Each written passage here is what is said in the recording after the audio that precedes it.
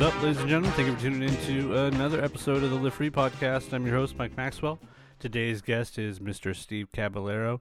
He joins us via Skype from actually just a few miles up the road from me here in San Diego. It was nice to get him on the show. It'd been a while in the making, as is most of the shows. I hope you guys are enjoying the shows coming out a little more regularly now. We got a couple cool sponsors on this show who I want to give a quick shout out to. First, our friends over at SD Wheelworks are sponsoring this show. They are over at 7550 Miramar Road. It's Suite 300, right next to Black House Team Noguera, where I get a little jiu-jitsu. And there's a gun shop right next door, as on the other side as well. So I think it's like Big Shot or something. They're super into the bow and arrow scene over there, which has been exploding. They carry all sorts of rad stuff over. Number one, it's locally owned business. I think it's really important to support. If you want to keep money in your neighborhood and build your economy around you, I think it's important to support small business. They have motopeds, so I think people who listen to this show with Steve will be super interested in the motopeds that they sell. I think they're the number one retailer of motopeds here in California, maybe in the country. Let's just say in the universe. Fuck it. They're like a bicycle dirt bike hybrid that you could literally be driving down the street and then all of a sudden turn the motor off and be riding your bicycle down the boardwalk. So you can get into some cool shit. I know there's a lot of like practical applications for people who are like hunters or people who just like to get out into the woods or people who like to ride dirt bikes and shit. That seems to be one of their really popular items. So if you're interested in that, make sure you go hit them up. Follow them at SD Wheelworks on Instagram, and you can see posts about all the stuff that they're up to. They sell these Linus bikes that I really like that are like European Amsterdam style, but I believe they're made in the United States, like made in Jersey or something. I probably shouldn't just make up shit, but it doesn't matter. Those bikes are rad. I just like bikes that you could put a 6-pack of beer, like a case, like a milk crate of records or paint or whatever on the back and go right around. That's really romantic to me for some reason. They also have a wide array of like BMX bikes as well. They got a mini ramp in the back. Don't tell anybody. Secret mini ramp in the back that a lot of the BMX pros who are in town will stop by and charge the ramp for a while. So make sure you go check them out. Give them a call, 858-695-BIKE. Do cell phones have the fucking letters on them? I guess I should say the actual number. Let's see. Yeah, okay, cell phones still say it. I wasn't sure. Fuck, I don't even look at my keypad that often. But give them a call, 858-695-BIKE, and follow them on Instagram as well. Tell them the podcast sent you. If you need your tire fixed, it's like a cool bicycle garage too. It's not like a stereotypical like bike shop. Like they have a retail setup, but it's like a place. I don't know if anybody saw who listens to the podcast, but I just posted this thing on my Instagram at Mike Maxwell Art. Over the past like month or so, I've been working on these octopus paintings, and it's actually one painting, and all the characters in the painting are actually the crew at SD Wheelworks and people who hang out there, which you can find me there occasionally. So check them out at sdwheelworks.com and at SD Wheelworks on Instagram and the Facebooks and all that fun shit. Also, you've been hearing me talk about these guys for the last couple episodes. Soho Design House is making really cool art-based rugs that basically it takes old people's paintings or illustrations or graphic work, it could be digital, and turns it into a handmade rug. The pieces are immaculate. They show the process on their website, sohodesignhouse.com, or just sohodh.com, which is also where you can follow them on Instagram at sohodh. They have a bunch of really cool artists who have already done some designs for them. People like Pixel Poncho, David Flores, Hydro74, Circle. I always thought that dude's name or girl's name, I don't know if male or female, was C. Reichel for some reason. Like there was another Y in there, but it's Circle, Cyrcle, and Hebrew Brantley. I would say go over, check out, if you're in LA, you could check them out at 6912 Melrose Avenue. And you can see their showroom and see some examples of some of the work that they've done so far. And you can also find some stuff online. Again, SOHODH on Instagram or SohoDesignHouse.com. And check out their website. The story of the business is pretty interesting. I think that being able to see the whole process that it goes through and sort of the meticulous nature in which the pieces are made, it's art reproduction, but the reproduction in and of itself is an art form. So if you need a really cool rug to hang on your wall, if you need one to put on the floor and have like a piece that you could talk to all your guests about and have them fawn over you and think that you're the best person in the world, check out SohoDesignHouse.com at SOHODH at Instagram. And thanks to those guys. They're helping me get these shows out and keeping me on the ball. So please do me a favor. Even if you don't need a bicycle or a rug, go check them out. Give them a follow on Instagram. Say you heard about them on the podcast, and they'll appreciate it. And I'll appreciate it. And you'll appreciate it. It helps everybody. Everybody's helped out. Okay? So make sure you follow me at Mike Maxwell Art on all the social medias. Follow Producer Lex at Producer Lex.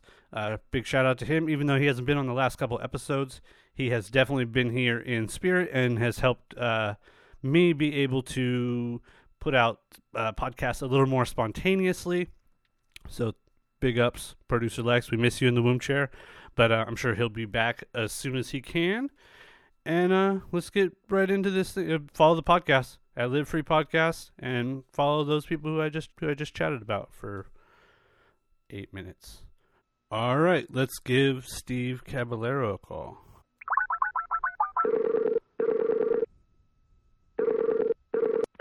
Mr. Steve Caballero, what's up, my friend? How's it going? Long time no see. It's been a while now that there isn't all like the ASR and there isn't as many like festival type things in San Diego. I feel like I don't get to see you as much. Yeah, it's been a while, but you maybe see me because I live down in Carlsbad now. Yeah, that's awesome. I saw you just participated in the show down at La Bodega. They just did the it's a Kick to the Curb, right? Was the name of the show? Yeah, Kick to the Curb 2. It was their second year, and Chris is an amazing gallery owner, and I just love the place. Cool turnout. Got invited to another show coming up. It's a Marvel versus DC around Comic-Con. Oh, nice. Yeah, I love that space. I've only been able to go to a few events, and I've been able to luckily have some art in a couple of them. Yeah, I dig it. You know, it took a while for me to kind of get connected with the art scene here, but things kind of fell together, and yeah, I think it's going to be cool now. Because living up north, I know all the places in San Francisco, San Jose, Santa Cruz area, but coming down here, I really didn't know where I could show some of my art. Yeah. It's really cool hooking up with Chris now. Yeah, that's rad. Let's jump back if we can. You, like you said, you grew up up north. You grew up in San Jose? San Jose, California. Was born and raised there. And kind of spent most of my time in Campbell, which is kind of like the little outskirts area of San Jose. There's little pockets of little towns within San Jose. It's really kind of a small little area. What did your folks do? My dad was a printer, and my mom was just basic housewife. The youngest of 5, and pretty much when I started getting older, they had already grown up and kind of moved out, and I kind of just hung out by myself and found skateboarding, and around 1976, and then that's kind of been my path ever since. Yeah, sure. And That's something I want to talk to you about. Before, you and I met through artwork at a cool event working on a mural project. But we could just jump. I mean, we should start at the beginning, I suppose. But something that I've been thinking about, like getting ready to talk to you, is, for most people who I've talked to on the show, like skateboarding, graffiti, art, certain alternative lifestyles, I use that term very generally, have been something that has been inspiration for a lot of them. So in terms of like what has come before them has played a pivotal role in who they became. Now, for somebody like you are at the very, day one, in essence, of modern skateboarding. They're really, from my perception, it seems like there wouldn't be those sort of teachers for you and your generation. I imagine there is, but to a certain extent, I feel like you guys were like the birth of something that we now could look at over, history. I'm wondering how you find it and how it becomes what it has over that time period. Is that maybe too broad of a question? But for you, like, how did you find it, first of all? Well, how I found it was basically skateboarding was kind of popular in my neighborhood. Everyone had a skateboard, or a bicycle. I really wanted to race BMX, and I went to a BMX race one time, and with my dad, and I just found out that I just didn't have the legs for it. I was always pretty small for my age, and I knew the guys that I was racing were, about 2 feet taller than me, so I kind of already was wise enough to be like, I don't think I could ever place against these kids because I was so short. But then with skateboarding, it really didn't matter what size you were, and so I messed around with skateboards here and there with neighborhood friends. But it wasn't until going to 7-Eleven and finding these magazines called like Skateboarder Magazine, Skateboard World, that I got attracted to it by looking inside and seeing, guys riding in pools and building ramps and these skate parks that were being advertised in Southern California. I really wanted to participate in that, what I saw in the magazines. So I found out that there was a skateboard park there in Orange County called the Concrete Wave, and it was right across the street from Disneyland. My dad took me there, and I just fell in love with it. And I was just like, man, I want to ride skate parks for the rest of my life. Is that where they filmed? Is that where they filmed that episode of Chips? They might have. I mean, it's late 70s, so I know I was there around 77. Had you ever seen that episode? Do you know what I'm talking about? I saw the one with Farrah. Is it the one? There's one with Farrah Fawcett. And then I saw one with Stacey Peralta. Was Stacey Peralta in that one? I can't picture any of the actors that were in it besides the main characters. But I think the end was a police chase where they rode skateboards down that park, down that cement wave park. Oh, right? that's cool, man. It was like a downhill type of situation. Am I right or no? Well, I know they had like a little snake run that went downhill, and I'm sure they had like a little reservoir as well. Yeah. I just remember there was a pool there, and I dropped in the pool, and I could get up to the tile already, and I was hooked after that, man.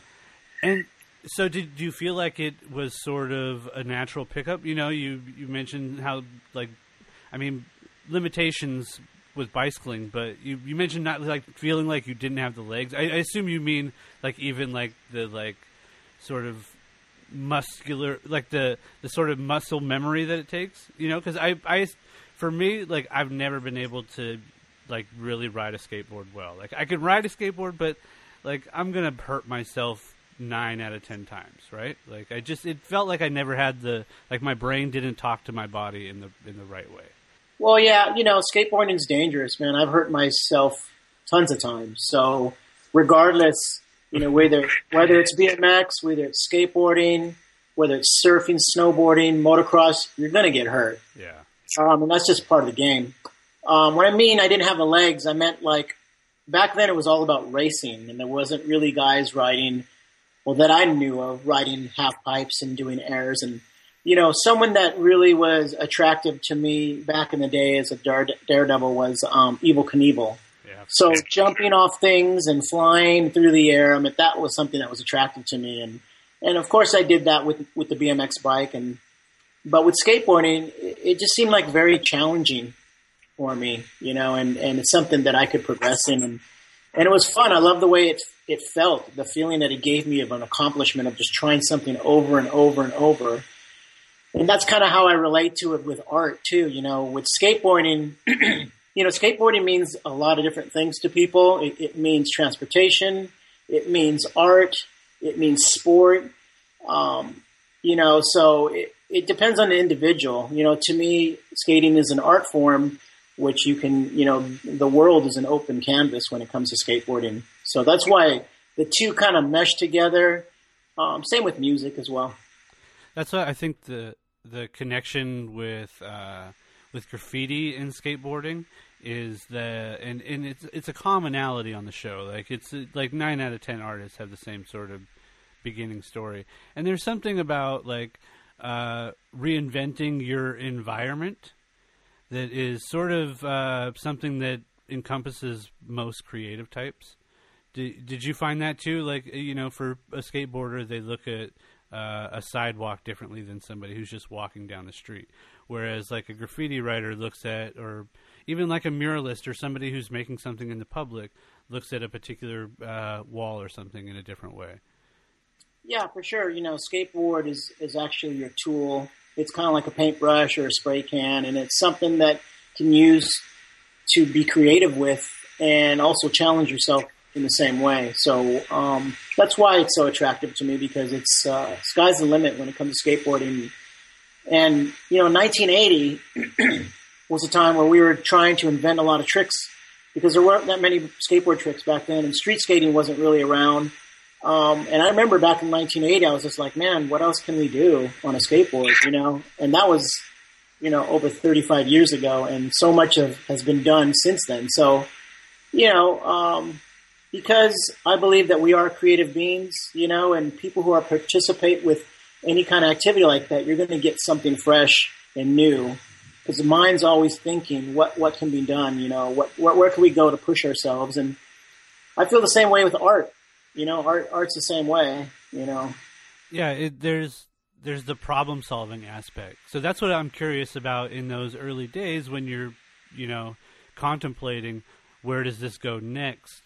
A lot of us learn in art, or, I practice jiu-jitsu, so if I get submitted in some particular way, it tells me, okay, here's a few steps where I went wrong. Do I go back and fix A, B, C, whatever, 1, 2, 3. Did you find it the same way? Were you learning tricks by failing? Were you learning tricks by like thinking it up in your head and thinking, wow, is this possible? What was that kind of evolution like? Again, in my frame of thinking, that sort of you're out on the forefront of like pushing the sport. So I'm curious how those things sort of evolve, Well, sometimes they're accidents, Sometimes you're just kind of just daydreaming about things and kind of seeing them first in your mind. And then I believe if you can see it in your mind, it can be done, and that's the same with art too, I feel, it's just kind of just thinking things, looking at things differently. And obviously there's some people that just look at life differently than others, and, there's the people out there that aren't afraid to express themselves, and, and that's where artists and skateboarders and musicians come. So you were a musician early on as well. So did that all come out of the same sort of thing? I mean, obviously a musician has a different sort of aspect in terms of working within a group, whereas I feel like things like art and but maybe it could be singularized, but art and skateboarding are very individualistic by nature. Although you could do them in groups, I feel like the act is sort of individualistic. And, self-expressive, where within a group, you have to work together to form something that's a collective, per se. do you feel that there's any sort of differences between those two things? I feel it works. I feel it works both ways because obviously I've skateboarded with. We've done doubles routines where we had two people skate in the bowl at once. I just took a photo just 2 days ago at Tony Hawk's ramp with 5 guys skating. Yeah, I saw that. Take a photo like that. It's a piece of art, you know. I mean, where do you get 5 guys doing the same trick at the same time? It takes a lot of skill and timing to get that done. That's a lot of years of experience. I've seen killer collaborations with artists, you know, one guy adding one thing and another guy adding another part. I mean, we collabed on that art piece You know, at Etnies, you know, and it was a great piece as a whole. You know, so it works both ways. You can have individual expression or you can have a collaborative. And, you know, when it comes to music, I've heard people do solo things. I've heard people do with 2 people in the band, 3, 4, 5, you know. So the more people you add, the more creativeness you get to it, you know. Yeah. And it's just all different. It's all relative what you're looking for the end product, you know. So, you know, with these aspects, you can work together or you can work alone. Yeah, to be honest, I've always had like a twinge of jealousy that like groups or bands have had the ability to work together and like do a thing that's like you know, it ends up becoming something other than yourself. So it feels like it's not. I'm not saying one thing is better than the other thing, but I think that there may be something special happens in those moments, and I get that when being able to work on large scale projects with other artists. I think though for most painters that tends to be the minority amount of time that you spend is working with a large group of people or a few people. But that's not everybody, right? Like there's a bunch of artists who are I've wanted to team up with people and start something brand new. Like, don't tell anybody it's like a collaborative thing. But now that I'm ratting myself out on the podcast. Well, you know, it really depends on who you're working with, to be honest with you. You have to have people that are kind of on the same program. And because I've been in bands where it just didn't work out because the way we thought wasn't on the same page, you know. So it just really depends on if you have a friendship with those people too, and if you're willing to be able to take productive criticism, you know, and that's when it comes down to, you know, it comes down to criticism and whether you can take it or not, you know, and whether you care or whether you just want to do your own thing. So everyone kind of does something for their own reasons, you know, and but I find out that the most successful people are the people who are consistent and the people that keep doing things no matter what people say. You know, and that's what it was with skateboarding for me. You know, I started at age 14, getting sponsored, and becoming pro at 15, you know, and I had a friend tell me, like, what are you going to do after you're 21? Because your career's over, you know, because nobody skates after 21, right? And I'm 50. So we kind of rewrote the book on the mentality of what skateboarding is to the public, what it is to the society, what can come up from it, you know, and you know, we've done a really cool thing with just taking something that we loved as a hobby and a passion for, and we created jobs and opportunities. Yeah, it's pretty amazing to be able to look back now and be able to see the scope of it. Well, it kind of all meshes because artists have been successful because skateboarding has been successful. You know, you see so much art on skateboards. Music has become successful because it's been included in skateboard videos that help promote the band, doing tours and everything. You know, so it all goes together, you know, and one helps the other for sure. Yeah, I know for sure. I've had at least, you know, 5 or 6 albums that I've gone and bought just because I heard one song on a video, you know, that like was a track that I just thought was awesome. And you know, that's back in the day when you couldn't go and look on YouTube or download anything from anywhere. Like you had to actually go to the record store and pick something up.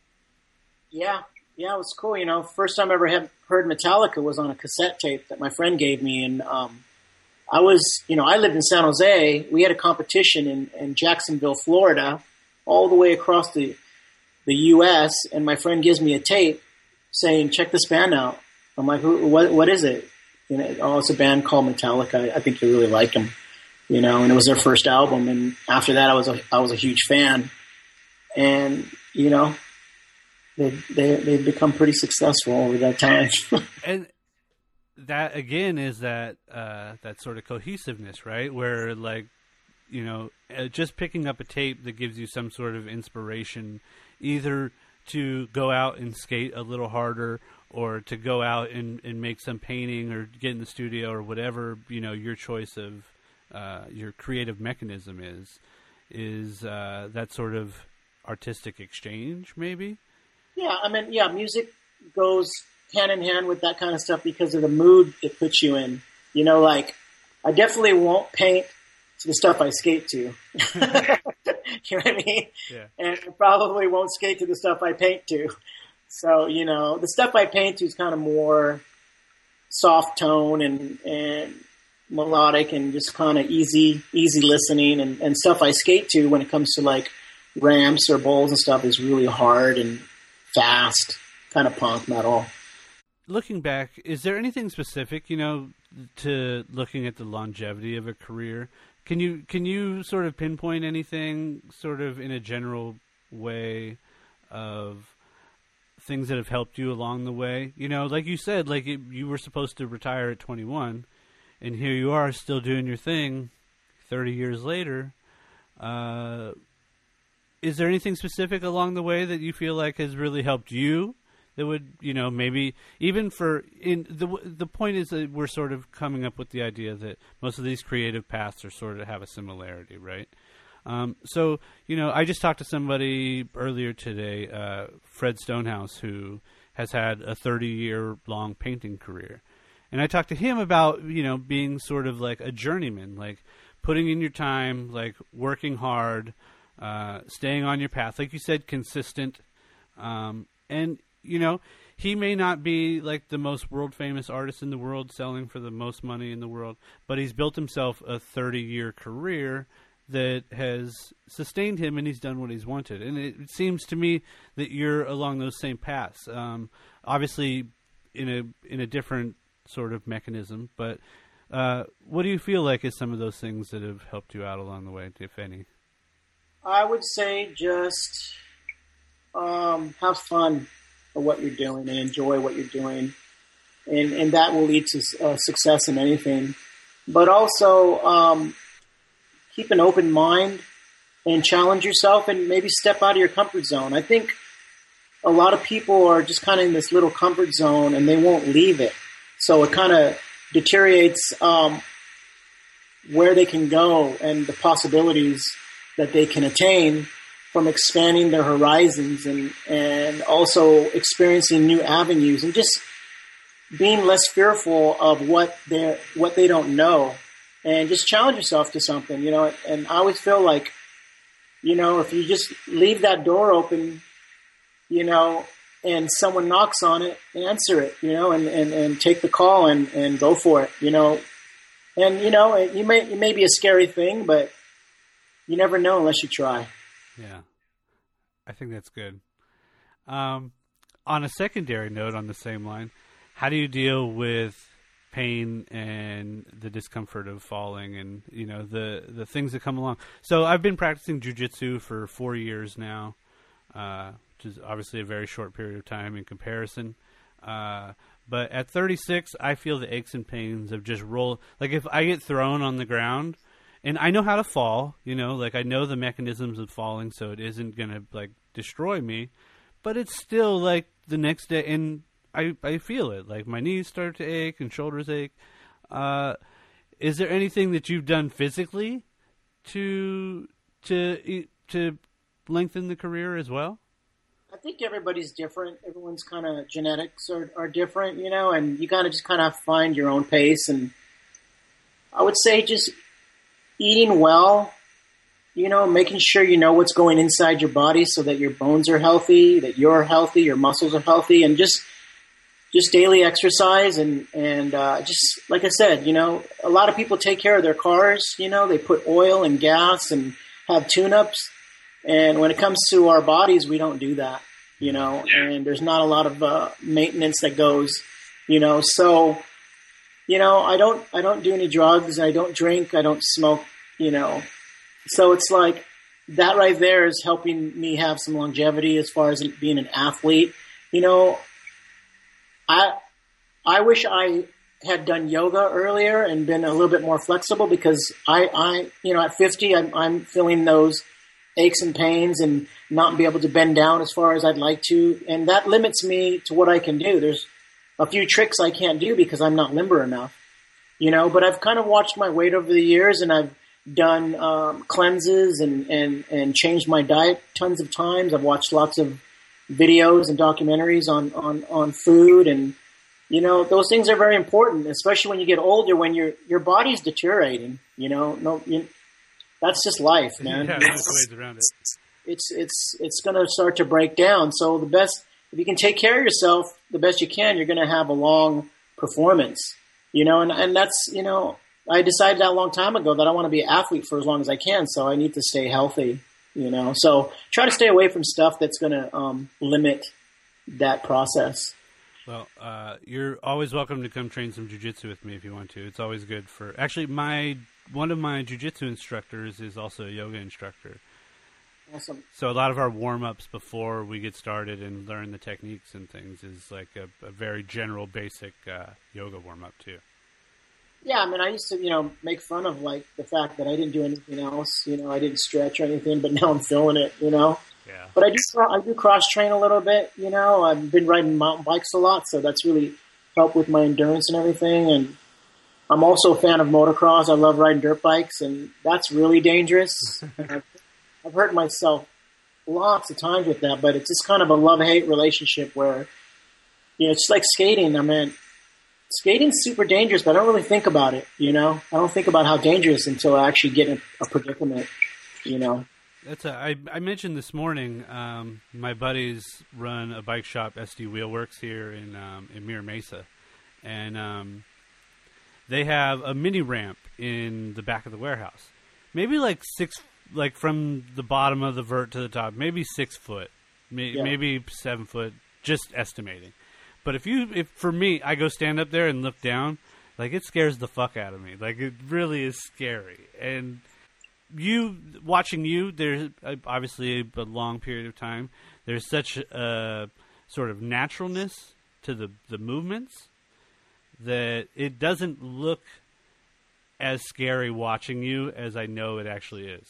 Does that make sense?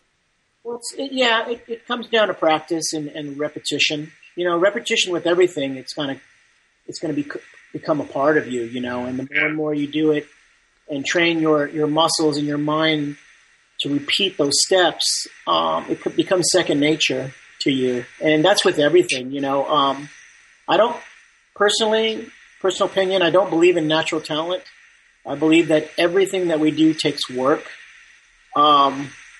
Hence singing. I know there's people that have great voices, and I've tried my darnest for many years to be able to sing, and I just don't have it. And I've come to that conclusion that I was not blessed with that gift. But things like painting, playing guitar, skateboarding, riding dirt bikes, anything active, it didn't come easy for me. It may look easy while I'm doing it, but that's how I train. That's how I practice. I practice it so when I do perform it, it does look easy. So if you ever watch me skate in person, you'll see I fall a lot. But when it comes down to business, when it comes down to performing a trick, it's going to be as smooth as possible because that's how I want to land it, Yeah. I think you seem to have a certain work ethic built into the things that you do. Do you feel like that was something that was also learned? Or is that I talk about this idea sometimes that certain things are genetic. Like we get certain things from our genealogy, certain like certain traits that just, even like what you're talking about, I think for singers, I think people who are born with certain jaw structures have a better singing voice than others. I think that's really the determination. Like people with a wider jaw set, with like a large open palate area in their mouth, tend to be better singers than somebody like myself, who's kind of nasal and like everything is kind of packed in there, and there's not a lot of space. So, like, but did that hard work ethic come along with just forcing yourself to challenge yourself, or is that something that did you pick it up from your folks? Is it something that has been a part of you, and more, is it something that you learned? Like, I like to think of the idea of somebody who kind of figured something out on their own and realized, like some people find a pathway that it takes failing or messing up to realize they need to go a different pathway. And in that, they learn a work ethic. Do you find that for yourself? Because it seems like you have a very... Yeah, I believe that. I'm a true believer of you have to fail to succeed. And you have to be not afraid to fail. There's a lot of people that are afraid to fail, which they never become successful. There's people that don't want to lose. They don't want to play games because they don't want to lose. So you have to be willing to not always want to win all the time, and to know that you have to fail at things to succeed. So with skateboarding, you can't fake skateboarding. You're going to feel it if you fail, and it shows. So that right there really taught me a lot about work ethic and how hard things are. Everything's got a trick to it. Everything's got a procedure, and a lot of people do things different, and a lot of people look different while they're doing it. But we have the capability to figure those things out. It's just really, do you have the patience? That's another thing. Some people have a lot of patience, some people don't. The people with a lot of patience are going to learn more than the people that don't. Yeah, I think we're in a So society. are you born like that? Are you born with more patience than another person? Who knows? Yeah, it's hard to say. Your surroundings probably have a lot to do with that. I discussed earlier this idea of boredom playing a pivotal role in like pushing creativity, and so I wonder if it seems like as generations go by, the attention spans are getting slightly shorter, maybe. And I'm not blaming anybody or being like, oh, the kids these days, but I think there's certain things like the really modern technology and the way that we like we talked about, like you had to go search out an album, you couldn't just like download it. Like there's an instant gratification. So I think that tends to kill work ethic a little bit, because if in one area you snap and whatever you want is right there, and with something like that takes time and effort, like something like skateboarding or painting or music, you got to sit down for a while. You got to put in the time and sit down for a while. It really depends on your passion and what your end goal, how much you want, how much you want it. That's where it comes down to your work, and how much patience you have. And to be honest with you, I have a short attention span for a lot of things myself. It's really depends on the person, the personality, and short attention spans just kind of is a reality check on really that nothing really matters. It's really short experience, life achievements that don't really matter. Yeah. I mean, it's like, there was a time in my life where I was so bored. I had tons of money, in the 90s, and I was collecting toys, and I decided one day, I want to start a toy collection. So I started one toy collection, and got attracted to something else. So I want to start another toy collection. And then I would buy these things and put them in these collections and stuff, and I'd be all excited about it, for a little while, and then I'd attain it, and I'd stick it on the shelf, and I'd be like, okay, now what? You know what I mean? Like, it's just meaningless. It's boredom, to some person, it's worth a lot of money. To other person, it's a piece of garbage, so who's to say? Maybe that gets back to that thing that you're talking about, though, like just have fun. Like, maybe for you to have that for a moment, even though maybe only a short moment, there must be some sort of fun in that initial purchase, or like when you first get it, or like to be able to examine. And it's there's this weird thing. I feel like, you know, with particular toys, it's clearly an art form, right? Yeah, it is. You know, it definitely, you know, I've used that to my advantage when it's come to creating art. You know, I can look behind me and look at all these things that are that inspired me as a kid that I collected. And I look at something like, hey, I want to draw Ultraman today.